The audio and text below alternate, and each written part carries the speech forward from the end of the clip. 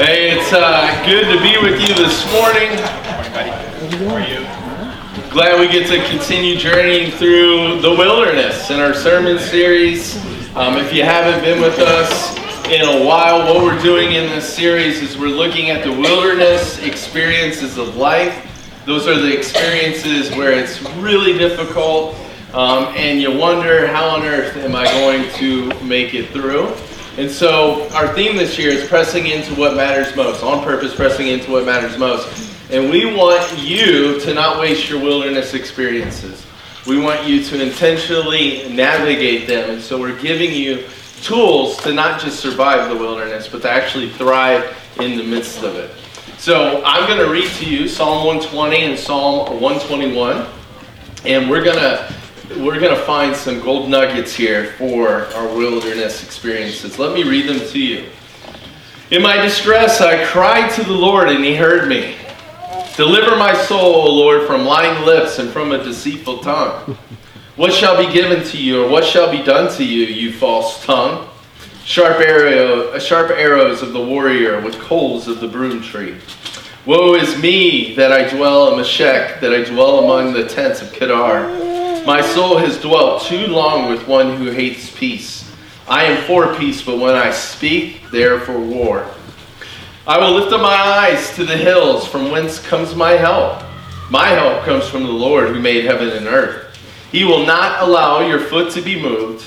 He who keeps you will not slumber. Behold, he who keeps Israel shall neither slumber nor sleep.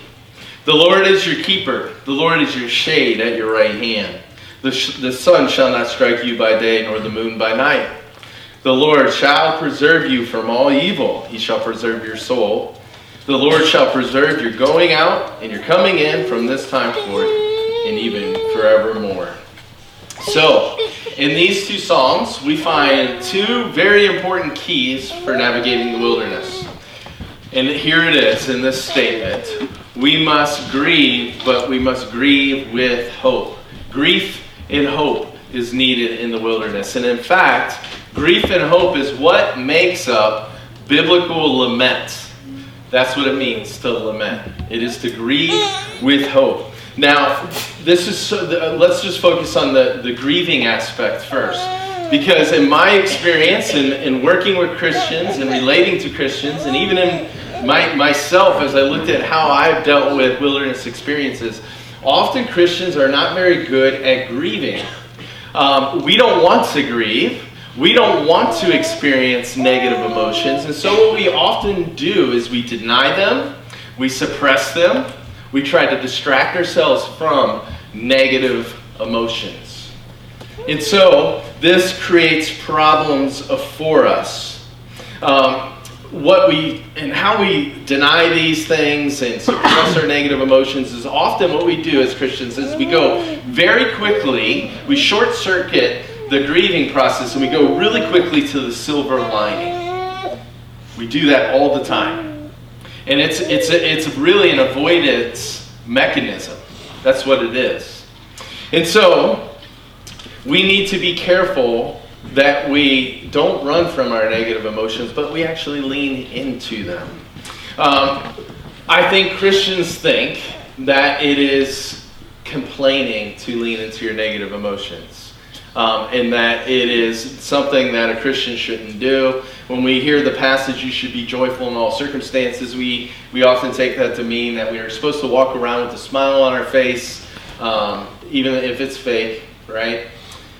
Also, especially as guys, we struggle with negative emotions because I think our culture has pushed to us this stoic macho man of a man that we see in Hollywood that keeps a stiff upper lip through adversity and remains emotionless as he goes through it. And so we see identifying with our negative emotions and expressing them as something that is for weak people with deficient faith.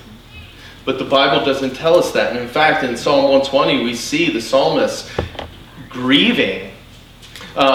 He is in the place of Meshech and Kedar. And in these two places, they're actual places, But commentators think that the psalmist is using them the same way that we use Timbuktu. Timbuktu is a literal place, but we use it to refer to desolate, far-off places. And so commentators think that the psalmist probably isn't in these two locations, but is probably in a desolate, far-off place, an actual literal wilderness. Now, what we know for sure is that this psalmist is in a place with people who are lying and where there is war. So the psalmist is lamenting the fact, grieving the fact that the truth is really hard to discover and find, and lies are abounding. And so what does he do? Does he immediately go to fix-it mode? Does he immediately go to the bright side? No. His soul is deeply affected. He grieves. He's downcast. He's sickened over the reality that he's experiencing. He's angry. He wants the liars who are leading this war, in making war to happen. He says this, "What shall be given to you?" He's referring to the liars. "What shall be done to you, you false tongue? Sharp arrows of the warrior with coals of the broom tree." What he's doing right here, the psalmist, is calling for the destruction of the wicked. He can't take it anymore. He longed for peace, but no matter what he does, no matter what he tries, people are bent on war. The psalmist makes me think of the people in Ukraine right now, right? This is their experience. When we are in the wilderness, and when you are in the wilderness, you must grieve like the psalmist. You must not run from your negative emotions. You must experience them, lean into them. You must cry out to God. You must ask him for deliverance. Why? Because Psalm 121 tells us that God hears us. He listens to us when we cry out. He hears us. And so cry out we should. Now sometimes our hearts ache because not of our own personal wilderness, but one of our loved ones is in the wilderness. I know just in these past 2 weeks, Mary and I have heard story after story of people in the wilderness, and it has really it's been heavy for us to know that people we care about are going through really difficult times. One thing that Christians often they're not good at is weeping with those who weep. Often when a Christian comes to us and they're grieving a wilderness experience, we often, really quickly point them to the bright side. We try and find a silver lining. We try and fix it for them. We're not good at actually grieving with people, weeping with them, listening with empathy, sitting in their negative emotions with them.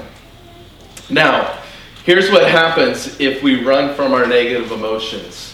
We can ignore them, but they will not ignore us. They will resurface in our life, and typically they resurface in terms of extreme anxiety, worry, and fear if they're not dealt with in a healthy way. And so it's really detrimental to us in the wilderness. Jesus, John 11:35, shortest verse in the Bible, Jesus wept. Jesus did not run from his grief. He did not suppress it or ignore it. What's interesting about this verse is it comes in a passage where Jesus, in 15 minutes, is about to raise Lazarus, his buddy who died. And even though Jesus knows that in 15 minutes he's going to raise him back to life, he takes time to grieve Lazarus' death and how it's affecting him personally, Jesus, and Mary and Martha, Lazarus' siblings. Jesus wept. Grieving in the biblical sense is how you cast your cares on God who cares for you. It's how we move from suffering alone to suffering with the God who is with us. It is how we avoid ignoring those negative emotions that won't ignore us.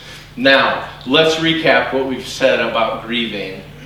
And there's some other tidbits in here that will be helpful. So first, resist the urge to deny, minimize, or distract yourself from your grief. You know why we're so busy in America? This is one of the reasons. We keep ourselves busy so we don't have to deal with the reality that we're in the hurt that we've experienced, and the negative emotions that are inside of us. So we keep ourselves entertained, we keep ourselves busy, and it's a problem. All right, name your negative emotions. What is it? Is it anxiety? Is it stress? Is it fear? Is it worry? Is it sadness? Name the negative emotion. And then, as a way of leaning into it and not away from it, notice where that negative emotion is manifesting itself in your body. Is it a pit in your stomach? Is it a lump in your throat? Is it tension in your shoulders and your back? Where is it manifesting itself in your body?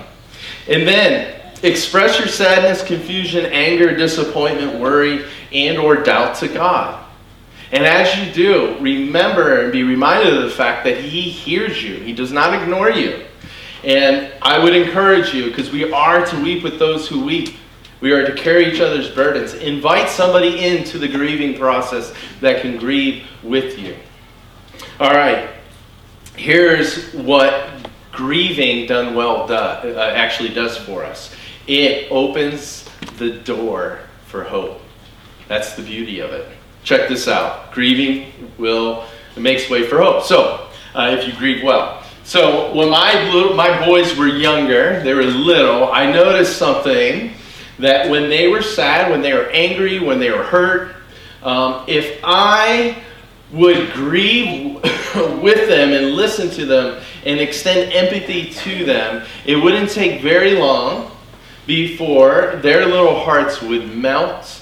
And as I tuned to their emotions, the tears would come out of them. They would, if they did something wrong, they would apologize. Peace and like this equilibrium would come to them, and they would be able to start thinking in more optimistic, level-headed ways. This is grief making a way for hope. Grieving well with somebody, making a way for hope. Here's what I've learned. We do not grow out of this. We do not grow out of this. As adults, we still need this if we're going to be healthy individuals. If we do not grieve well, then what happens is hope, we don't make a pathway for hope, and then our grief becomes sour. And when our grief becomes sour, we become really pessimistic, we become depressed, we become despondent, we become extremely downcast. And we can get stuck in that place of grief if we don't grieve well, and it becomes this thing that destroys us from the inside out. So let's move to the hope side of the equation, because Psalm 120 is really the grieving part. Psalm 121 is the hope part. Hope, if we're going to hope well in the wilderness, is based in God. True hope is based in God. God will listen. He will respond. Other things that we place our hope in, when the storms of life come, a lot of times there's no help at all. You place your hope in money, you place your hope in status or material possessions or whatever it might be. Those things will ignore you when the trials of life come, and they will prove to be not very helpful most of the time. So hope based in God is true hope. God, the psalmist tells us, is the maker of heaven and earth. So what does this tell us about wilderness and hoping in God? Well, God, if He created the heavens and the earth, He is the most powerful, the wisest, the smartest person that exists. And so it makes perfect sense that we would hope in God. Why would we not? The psalmist says, God will not allow the foot of the person who trusts in Him to be moved. In other words, so when we're going through the wilderness, God will steady our feet so we don't fall. He will steady us in the midst of the wilderness. The psalmist says that God keeps the person that trusts in Him. This word keeps means to protect, guard, provide for, care for. That's what it means that God will keep us. He will protect, guard, guide us in the wilderness. The psalmist says that God does not sleep. God does not sleep. He never grows weary or tired or faints. His strength is unlimited. And that means that 24/7, 365, God is constantly watching over you and guarding you. He is the ultimate helicopter father in the best ways of being a helicopter parent. Constant surveillance over you. In fact, The psalmist goes on to say that he will keep the sun from scorching those who trust him. Is there anything in all of creation more powerful than the sun? I cannot think of anything. We are 93 million miles away from the sun, and yet this spring, if you are to go out when it's a sunny day, and you're all pasty white from the winter, it probably won't take more than 15 minutes before you are burnt by something that's 93 million miles away.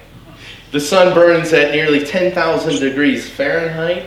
The sun's radius is 432,690 miles as compared to the Earth's, which is not even 4,000 miles.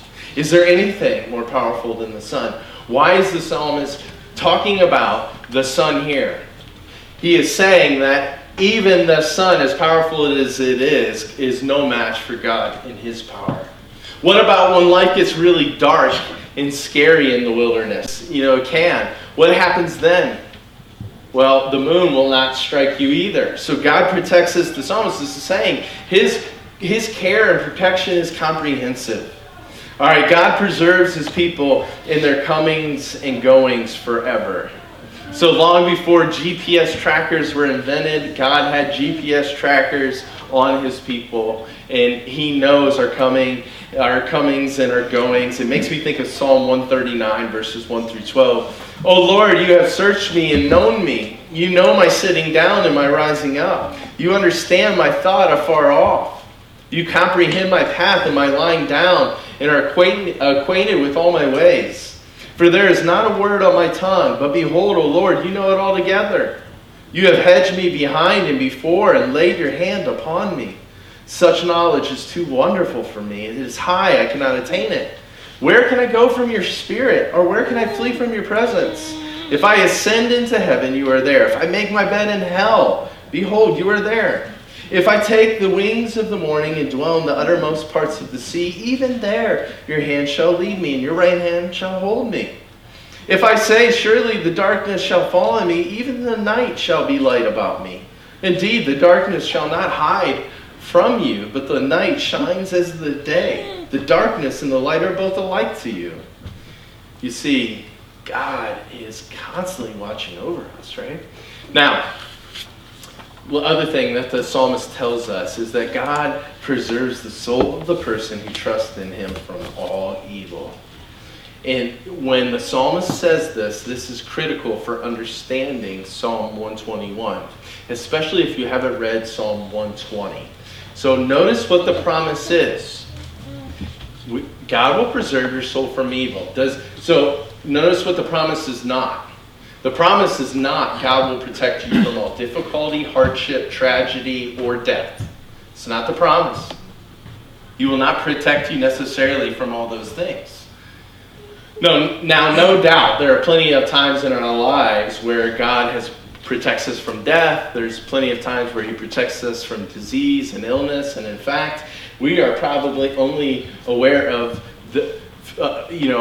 a small amount of those things that God really protects us from. I'm sure even in a week, there's probably thousands of ways God protects us from harm. But the promise is not he will protect us from all harm or all difficulty. The promise is in the midst of difficulty, in the midst of evil, you will be unharmed by the evil in any ultimate way. It cannot ultimately hurt you. That is the promise. Notice in Psalm 120, this guy is in a desolate place. He is being impacted by liars. There's war. This is difficulty. This is hardship. This is a wilderness experience. But the promise to him is that evil will not ultimately harm his soul. That's the promise. That's why the Apostle Paul could say in Romans 8:35-39, who shall separate us from the love of Christ? Shall tribulation or distress or persecution or famine or nakedness or peril or sword? As it is written, for your sake we are killed all day long. We are counted as sheep for the slaughter. Sounds like a pretty difficult wilderness experience. Are they shielded from it? No. But yet in all these things we are more than conquerors through him who loved us. For I am persuaded that neither death, nor life, nor angels, nor principalities, nor powers, nor things present, nor things to come, nor height, nor depth, nor any other created thing shall be able to separate us from the love of God, which is in Christ Jesus our Lord. You see, the thing that we fear most of all is death, isn't it? That's the ultimate greatest enemy. But God won't even allow death to ultimately harm us, even if we experience it. And we will. Everybody does. God has taken the sting out of death, hasn't he? Because when we die, we do not experience separation from Jesus. We remain in his loving embrace.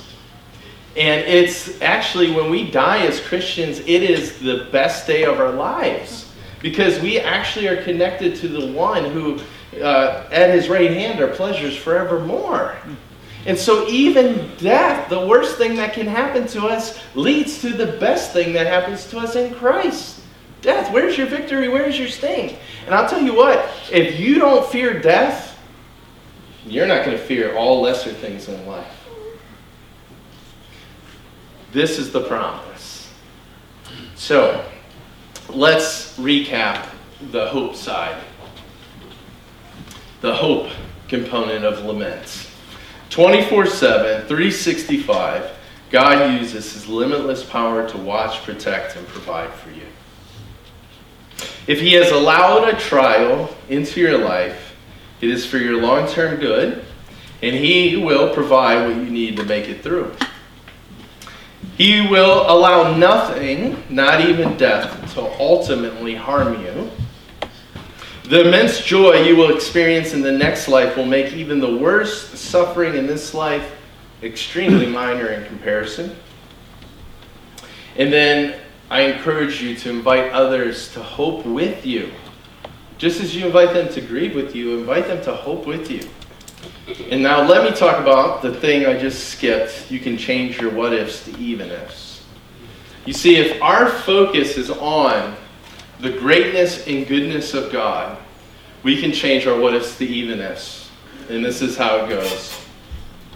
What if my marriage falls apart? No. Even if my marriage falls apart, God will supply all my needs. His grace will be sufficient. I will make it through. What if I lose my job? No. Even if I lose my job, God will supply all my needs. His grace is sufficient. I will make it through. What if we can't get pregnant? No. Even if we can't get pregnant, God will supply all our needs. God's grace is sufficient. We will make it through. What if my husband dies fighting the Russians? No. Even if my husband dies fighting the Russians, God will supply all our needs. His strength is sufficient. His grace is sufficient. We will make it through. What if our country enters war with Russia? No. Even if our country enters war with Russia, we will have what we need. God's grace will supply all our needs. It will be sufficient. We will make it through. What if my diagnosis comes back as cancer? No. Even if the diagnosis comes back as cancer, God's grace will be sufficient. He will supply my needs. I will make it through. What if death comes to me? No. Even if death comes, there will never be a moment that I'm alone. God's grace will be sufficient. I will make it through. You see, when we are so rooted in the greatness and goodness of God, our what ifs can be changed to even ifs. And if we're living by the even if attitude and mentality, guess what happens to us? You start to relax. Relax. Relax. We can move through even the wilderness with more ease. Will it still be really difficult? Of course. But you will not be crushed. And even though it's difficult, you won't be in despair. It'll be difficult, but you will have a strength that is not your own. And you will fear less. You will worry less. You'll be less anxious. Because even if the worst thing my brain can come up with, and our brains can come up with these crazy scenarios, even if, I'm going to be okay. God is with me. So, in the wilderness, grieve, but don't grieve as somebody that has no hope. Let's pray. Lord Jesus, we thank you that you entered into our wilderness, the pain, the suffering of this world in our lives, to take it upon yourself, to bear it, so that you could lift us up, so that you could be united to us, so that you could be our shepherd in the wilderness, so that you could take us through our wilderness experiences and actually make us better for having gone through. Thank you that when we turn to you in repentance and faith, we're never alone. We're never alone. You're always with us, because then at that moment you live inside us by your Spirit, and we can't get any closer to you. Lord, thank you that you give us permission to grieve, to cry out, to express our frustration, our anger, our disappointment, our confusion, our worries, our anxieties, our doubts. We're allowed to do that. I think of you on the cross as you cried out. You were quoting psalms of lament as you hung on the cross for us. We have permission to grieve. May we grieve well. May we not run from our grief, suppress it, minimize it, or try to ignore it. And yet, Lord, help us not to get stuck there. Help us to move towards hope in the midst of our grief as we set our minds and hearts on your greatness and your goodness and your promises to us. We love you, Jesus. We can't wait for your return, when sorrow will be no more. War will be no more. It's in Jesus' name we pray. Amen.